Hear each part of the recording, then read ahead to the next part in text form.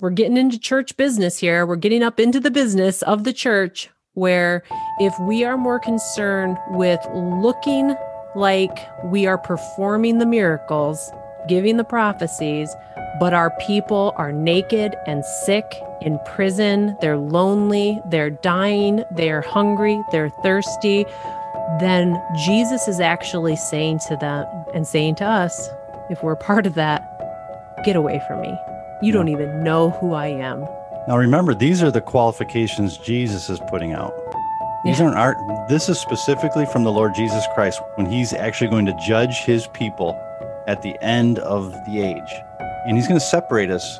And if we believe in Christ, it should be evident with the works that we do. Or we really don't believe, do we? Something's off. Something's not right. Something's off in our hearts, in our love walk, if we are not caring for the people around us. Welcome to the I Will Be Your Church podcast, Virtual Sanctuary. Be strengthened today with the truth of God's love, so that you can say to your families, your friends, your coworkers, and your social media worlds, I will be your church. Hi, today we're going to be talking about the subject of the sheep and the goats. And you might be like, well, what are we talking about? Like a wool or something or a ram? No, we're talking about something that Jesus talks about in Matthew chapter 25. And it's about the end of the age. So just to give you a little bit of context, Jesus is saying when he returns to this earth, I just want to pause right there. Did you know that Jesus will return to this earth? In fact, Jesus will be the king on this planet. He will be in Israel. He will be in Jerusalem. He will have a throne there. He will be president of the whole world. Who would not want to live in that world? I do. That's my retirement plan. In fact, if you follow Jesus right now, before the end times take place, you will actually be ruling and reigning with him during this time. You will be a king. You will be a priest. You will have authority over regions and cities and peoples if you're faithful now in this time. That is a fact. That is the future. And just to clarify, it's not just for men. Yeah. Hey, I look at it as if I'm the bride of Christ, you can be a king. Well, yeah. But I'm clarifying for the listeners that when you say king, you don't mean it in the male sense of the word. You're talking about the position of king. The position of king. Yeah. You may be a female right now, but you will be a king positionally during this time. I'll take it. So I'm not differentiating king or queen. We're all going to be kings, all equal. Gotcha. Following under the Lord Jesus himself. We will have our own thrones. This is for real. This will take place. All the nations will come down and bow before Jesus. This is the greatest news. That's the whole purpose of Christianity. The Apostle Paul said in his writings, if this were not the case, if this wasn't going to happen, then we're the worst people on the planet. We should be pitied above all other people because we're believing this and it's not true. No, people, this is reality. God himself said this. Why wouldn't you want to be a part of it? I do. So let's pick this up then and actually find out what Jesus is going to say to us in this passage of scripture. It's a little bit long, but stay with us. It's pretty interesting. So this is in Matthew 25, starting in verse 31. But when the Son of Man comes in his glory and all the angels with him, then he will sit on his glorious throne. All the nations will be gathered in his presence, and he will separate the people as a shepherd separates the sheep from the goats. He will place the sheep at his right hand and the goats at his left. Then the king will say to those on his right, come, you are blessed by my Father, inherit the kingdom prepared for you from the creation of the world. For I was hungry, and you fed me. I was thirsty, and you gave me a drink. I was a stranger, and you invited me into your home. I was naked, and you gave me clothing. I was sick, and you cared for me. I was in prison, and you visited me. Then these righteous ones will reply, Lord, when did we ever see you hungry and feed you, or thirsty and give you something to drink, or a stranger and show you hospitality, or naked and give you clothing? When did we ever see you sick or in prison and visit you? The king will say, Jesus will say, I tell you the truth. When you did it to one of the least of these, my brothers and sisters, you were doing it to me. Then the king will turn to those on the left and say, away with you, cursed ones, into the eternal fire prepared for the devil and his demons. For I was hungry and you didn't feed me. I was thirsty and you didn't give me a drink. I was a stranger and you didn't invite me into your home. I was naked and you didn't give me clothing. I was sick and in prison and you didn't visit me. Then they will reply, Lord, when did we ever see you hungry or thirsty or a stranger or naked or sick or in prison and not help you? Then he will answer, I tell you the truth. When you refuse to help the least of these, my brothers and sisters, you are refusing to help me. Then they will go away into eternal punishment, but the righteous will go into eternal life. And then actually in Matthew chapter 7, verse 21, Jesus says, not everyone who calls out to me, Lord, Lord, will enter the kingdom of heaven. Only those who actually do the will of my Father in heaven will enter.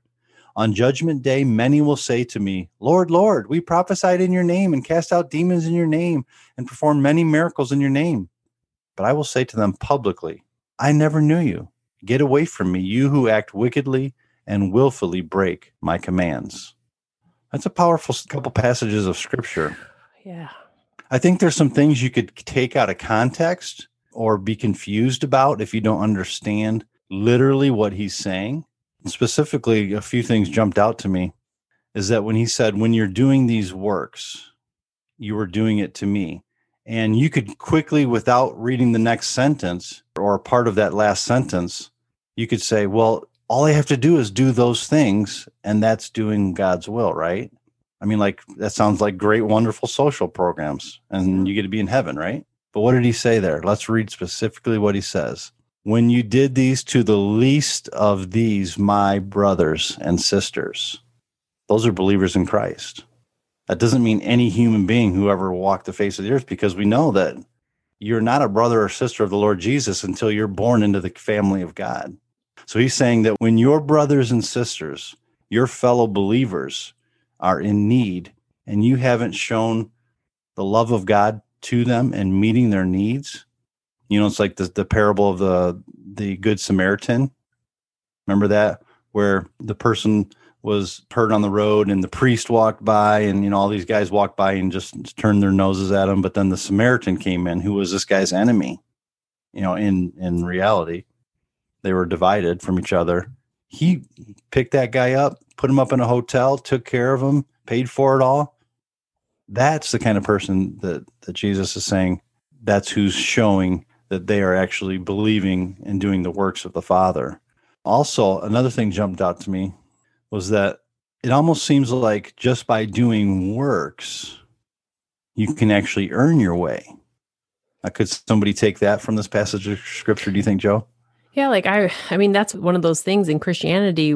We say it's not about what you do, it's about believing in the Lord. And then Jesus himself even says, when someone asked him, well, what works do I have to do the will of God? And Jesus said, there's only one work, and that's believe in the one he sent, me, Jesus, believe in me. So it's like you almost have two sides to that. Okay, well, he says, my biggest thing that I need to do in order to, as we say, be saved or to be born from above or to enter into the kingdom of heaven is believe in the Lord Jesus, make him Lord of our lives.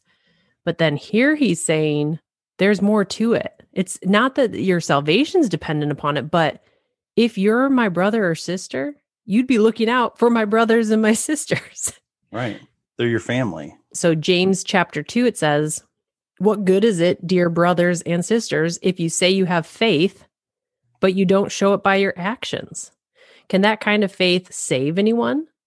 Suppose you see a brother or a sister who has no food or clothing, and you just say to them, goodbye, have a good day, stay warm and eat well, but then you don't actually give that person any food or clothing. What good does that do? So you see, faith by itself isn't enough unless it produces good deeds. It is dead and useless.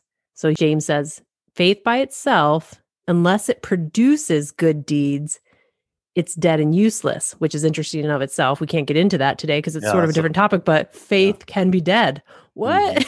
That's crazy. hmm And then he continues on and he says, now someone may argue, some people have faith, others have good deeds. But I say, how can you show me your faith if you don't have good deeds? I will show you my faith by my good deeds. You say you have faith, for you believe that there is one God. Well, good for you. Even the demons believe this, and they tremble in terror.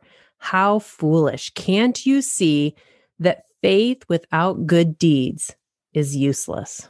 hmm So think about that. If someone's doing good deeds. I've heard a lot of philosophy about, doing good, altruism and things like that. Which is all good stuff. I mean, we want to be doing good things. There's a lot of cool intricacies to it. But if you're doing something good, why are you doing it? You believe something, right? Maybe it's your ideology. I believe I should help my fellow human. Where does that motivation come from? Right. So in a sense, that is faith. You've got a belief of faith wherever it came from. It might not even be religious, but you believe something. You believe you personally have to help other people. You believe that maybe you've been blessed somehow, or you've worked hard and earned a bunch of stuff, and now I owe back to my community. That's awesome. But that's a belief. And I can prove that you got that belief because you're going out and doing it. Yeah. It's evidenced by your deeds. Right. So that's what he's saying here. Then now when you read that back into Matthew 7, where Jesus says, not everyone who calls out to me, Lord, Lord. And you said something just a minute ago, that when you make Jesus the Lord of your life, I've heard many people confess Jesus the Lord of their life. Yeah. But what in the world does that mean? What does Lord mean? That he is the one who I submit my will to. He's the one who I submit to. If you're in lordship, that means you're a ruler over my life. And ultimately, I choose to follow you. So if you think about like maybe a medieval television show or movie, where they called everyone, they had like lords back in those days. They were the boss. Like if you're in the presence of a lord, you had to do everything they said. And if they said, you're going to die tomorrow, I'm going to cut your head off, you're stuck. You're getting your head cut off tomorrow. That's why we use that word. That when in English, the word Lord, it's like the highest position. I don't even know what else you could call it. It's Lord. And so Jesus, in English, we are saying to him, Jesus, you are my Lord. And when you do that in your life, you become born of God. An exchange takes place. You exchanged your filthy rags for new garments from the Lord. You exchange your dead spirit for an alive spirit from God. But I've seen many people say, Jesus is my Lord, and then they don't do one thing that he says to do. Yeah. Here you have these same people saying, they said, Lord, Lord, we did all these wonderful things. What did Jesus actually say to them? I never knew you. Get away from me, you who act wickedly and willfully break my commands. Now, he doesn't give specific examples there because it could be a million things. It could be a billion things of how you are acting wickedly and willfully breaking his commands. But these people were saying, I said Jesus was my Lord and I did some good works. But you know what they were also doing? Living filthy lives, probably not taking care of their own family, doing a bunch of crap in their lives. Well, let's get personal with the church right now. So, I mean, he's talking about, let's just look at that. Lord, Lord, we prophesied in your name. We cast out demons. We perform miracles in your name. All right. So anybody today can go on to YouTube and see church services where people are prophesying, where they're saying that they're casting out demons, that they're performing many miracles. And don't get us wrong, Ben and I both believe that if you are listening to our voice and you are oppressed or possessed by evil spirits, that you can find freedom at the name of Jesus. We believe that God still performs miracles. We believe that we can speak prophetically, encouraging and exhorting people with prophetic words. We believe all that. Mm-hmm. But you can go on YouTube and you can see many examples of entire churches saying, Lord, Lord, we're prophesying, we're casting out these demons, we're performing all these miracles, but they're not caring for their naked, they're not caring for their sick, they're not visiting their people in prison. So Jesus says, you willfully break my commands. Well, what did Jesus say were the commands? Believe in me, love God, love people. Mm-hmm.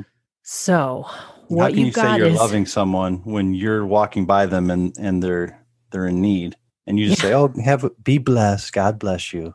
Hope you feel better." Listen, anybody who has watched the original Borat movie as a Christian, painful to watch because, here's this man who he's videotaping this and as a movie, and he's sleeping on the front steps of a church, and people are literally stepping over him to get into the building. He's filming this. This was actually happening. These weren't actors. These were churchgoers ready to get in there and prophesy and cast out demons and perform their miracles. But they didn't even care enough to ask if this man needed help. Mm-hmm. Are you hungry? Can I feed you? Can I clothe you? We're getting into church business here. We're getting up into the business of the church, where if we are more concerned with looking like we are performing the miracles, giving the prophecies, but our people are naked and sick in prison, they're lonely, they're dying, they're hungry, they're thirsty, then Jesus is actually saying to them and saying to us, if we're part of that, get away from me. You don't even know who I am. Now, remember, these are the qualifications Jesus is putting out. These aren't this is specifically from the Lord Jesus Christ when he's actually going to judge his people at the end of the age. And he's going to separate us, and some are going to be with him and some are going to be with their other Lord, the devil, and his punishment. So you may say, well, how can I do these things? I just heard another YouTuber the other day. He specifically used this scripture. He said, all the Christians I know over my whole life, he said, I can count on one hand the Christians I know who are doing this specific scripture, because he was involved in a prison ministry and some other things. So, you have to ask yourself, I have to ask myself, who are the people in my life that I need to be doing this to? And now remember, like, true religion is this, that you care for the widows and the orphans, the fatherless. Right. Yeah. Right there. Who are the people in your sphere of influence who need something to eat? Who are the people that you may know who are in prison, who have a broken home that you can come in and mentor, that you can come in and spend time with, that you can help out their family. Even by giving a bag of groceries, Jesus says that qualifies for action to what you believe. Also, here's another thing to think about. Maybe you can't necessarily reach out specifically, but maybe you've got money. The Bible also says if you've been blessed in financial means, then you start giving. You can support financially the people who are doing these things, and you get the same credit, because you can't do any of these things if you don't have $1. Yeah. How are you going to feed somebody with no money? How are you going to go visit in the prisons without being able to get there in a car? You need resources. So people have resources. You can come on board with them, partner up, and get this work done. But these are the qualifications that Jesus is putting out. And if we believe in Christ, it should be evident with the works that we do, or we really don't believe, do we? Something's off. Something's off in our hearts, in our love walk, if we are not caring for the people around us. We can't reach the whole world. I, Joanna, am not capable of curing every ill in the world, of helping every victim in the world, but I can be held responsible for, okay, well, who has God put around me that I'm supposed to be helping? And what has he put on my heart? So, I've talked about, it's on my heart are kids in foster care, kids who need adoption, kids who need families. All right, well, I can talk about that. I can help that. I can foster, I can adopt, I can do those things. And so we have to start with where we are. One of the things too, I just want to point out, one of our podcast episodes, the wheat and the weeds, where Jesus makes it very clear in that parable that it isn't our job to separate people out of the kingdom. Right. It's not our job to separate who's the wheat, who's the weeds, who's the sheep, who's the goat. When he's talking here about separating to the right and to the left, he's not talking about political parties, just to clarify, because that's a theme right now. He's not talking about that at all. But what he is showing us is it's not my responsibility here or even in eternity to make that separation. Jesus is the only one who can make the determination of who is his wheat, who is a weed, who belongs to the kingdom of light, who belongs to the kingdom of darkness, who is a sheep, who is a goat, who is a true follower who calls him Lord, and who is not a follower, even when they call him Lord. And ultimately, it's his call in the fullness of time to make that separation. So a lot of Christians, I think, get caught up on that side of it too. You're not doing these things. You're not a Christian. You don't believe. That's none of your business. Yeah. What's your business? What's my business is obeying that word, living my life in a holy, righteous manner and being obedient to the Lord, not trying to make sure everybody else is living that holy way. That's the Lord. You know, that scripture in James kind of adds a little bit more light to it because he says, you may have faith, you may believe. Jesus may be your Lord. Yet when you don't put action to it, it can die. It becomes useless. Yeah. Now, that doesn't mean you're disqualified forever, right? It means that I've let something slip in my life.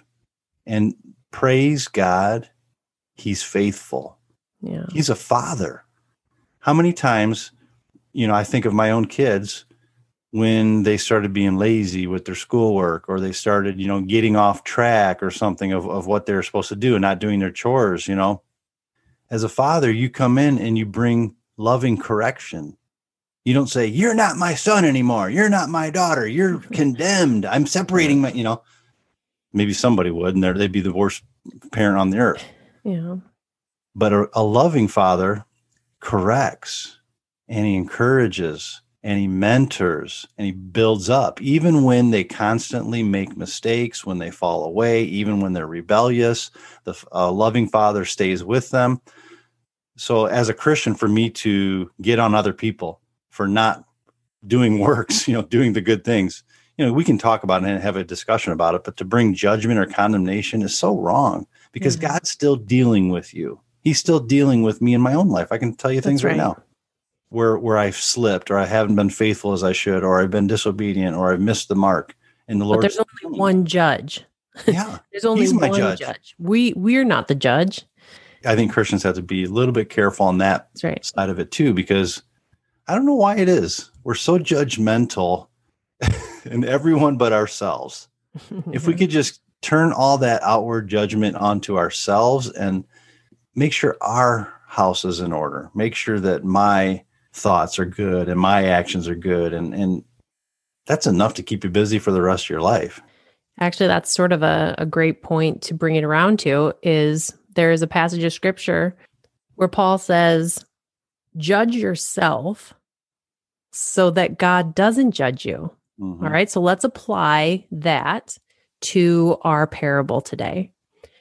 So if you're looking at this parable and Jesus is saying, I was hungry and you fed me. I was thirsty. You gave me a drink. I was a stranger. You invited me in. I was naked. You clothed me. You cared for me when I was sick. You visited me in prison. All of those things. Well, let's turn the judgment upon ourselves for a few minutes, not to condemn ourselves, but to ask ourselves, okay, well, Lord, I don't want to be separated from you at the end of time. I want to have faith that is strong, full of love, and that does what you have called me to do. So I'm going to judge myself. I'm going to look, where have I been failing in this? Where have I seen that my brother, my sister, my neighbor, my friend, my children, my parents, whomever it may be, I've seen a need and I've just sort of turned away from it because I just didn't want to deal with it. I didn't want to make that phone call. I didn't want to go to that hospital visit. I didn't want to take the time. Well, let's just examine ourselves today then and say, Lord, forgive me for that. I turn away from that and give me those opportunities again so that this time I can walk in love.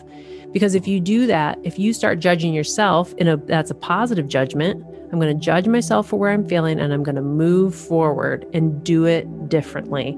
Well, that's just true repentance then. Exactly. And then you can feel confident that on the day, whenever that day for you may be, that you stand before the Lord, if you walk in that continual repentance and walking in what He has put in your path, then you can walk in confidence that when you stand before His glorious throne, He's going to say, come on to my right hand and be beside me. Yeah, that's good. And I want to pray over you. Heavenly Father, I pray for anyone listening today, and I pray for myself too, Lord, that we would judge ourselves, that we would hear what you're saying to us, that we would see the call that you've called us to, and that we would hear you, that we would obey today. I just repent, Lord, of those times in my life when I've missed the mark.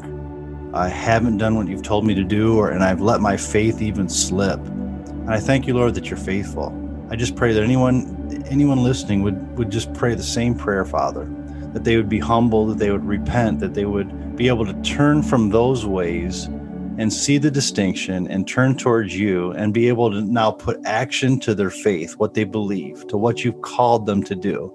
Lord, I just pray that this would be a season when each one of us would realize we are called by you and that we've got work to do, and that you actually are empowering us to do that good work so that we'll just be an example of who you are in the earth, in our own sphere of influence. I don't have to change the world, Lord, but I can change my house, and I can change my neighborhood, and I can change my work, and at least to be an example of your light and your love to those around me.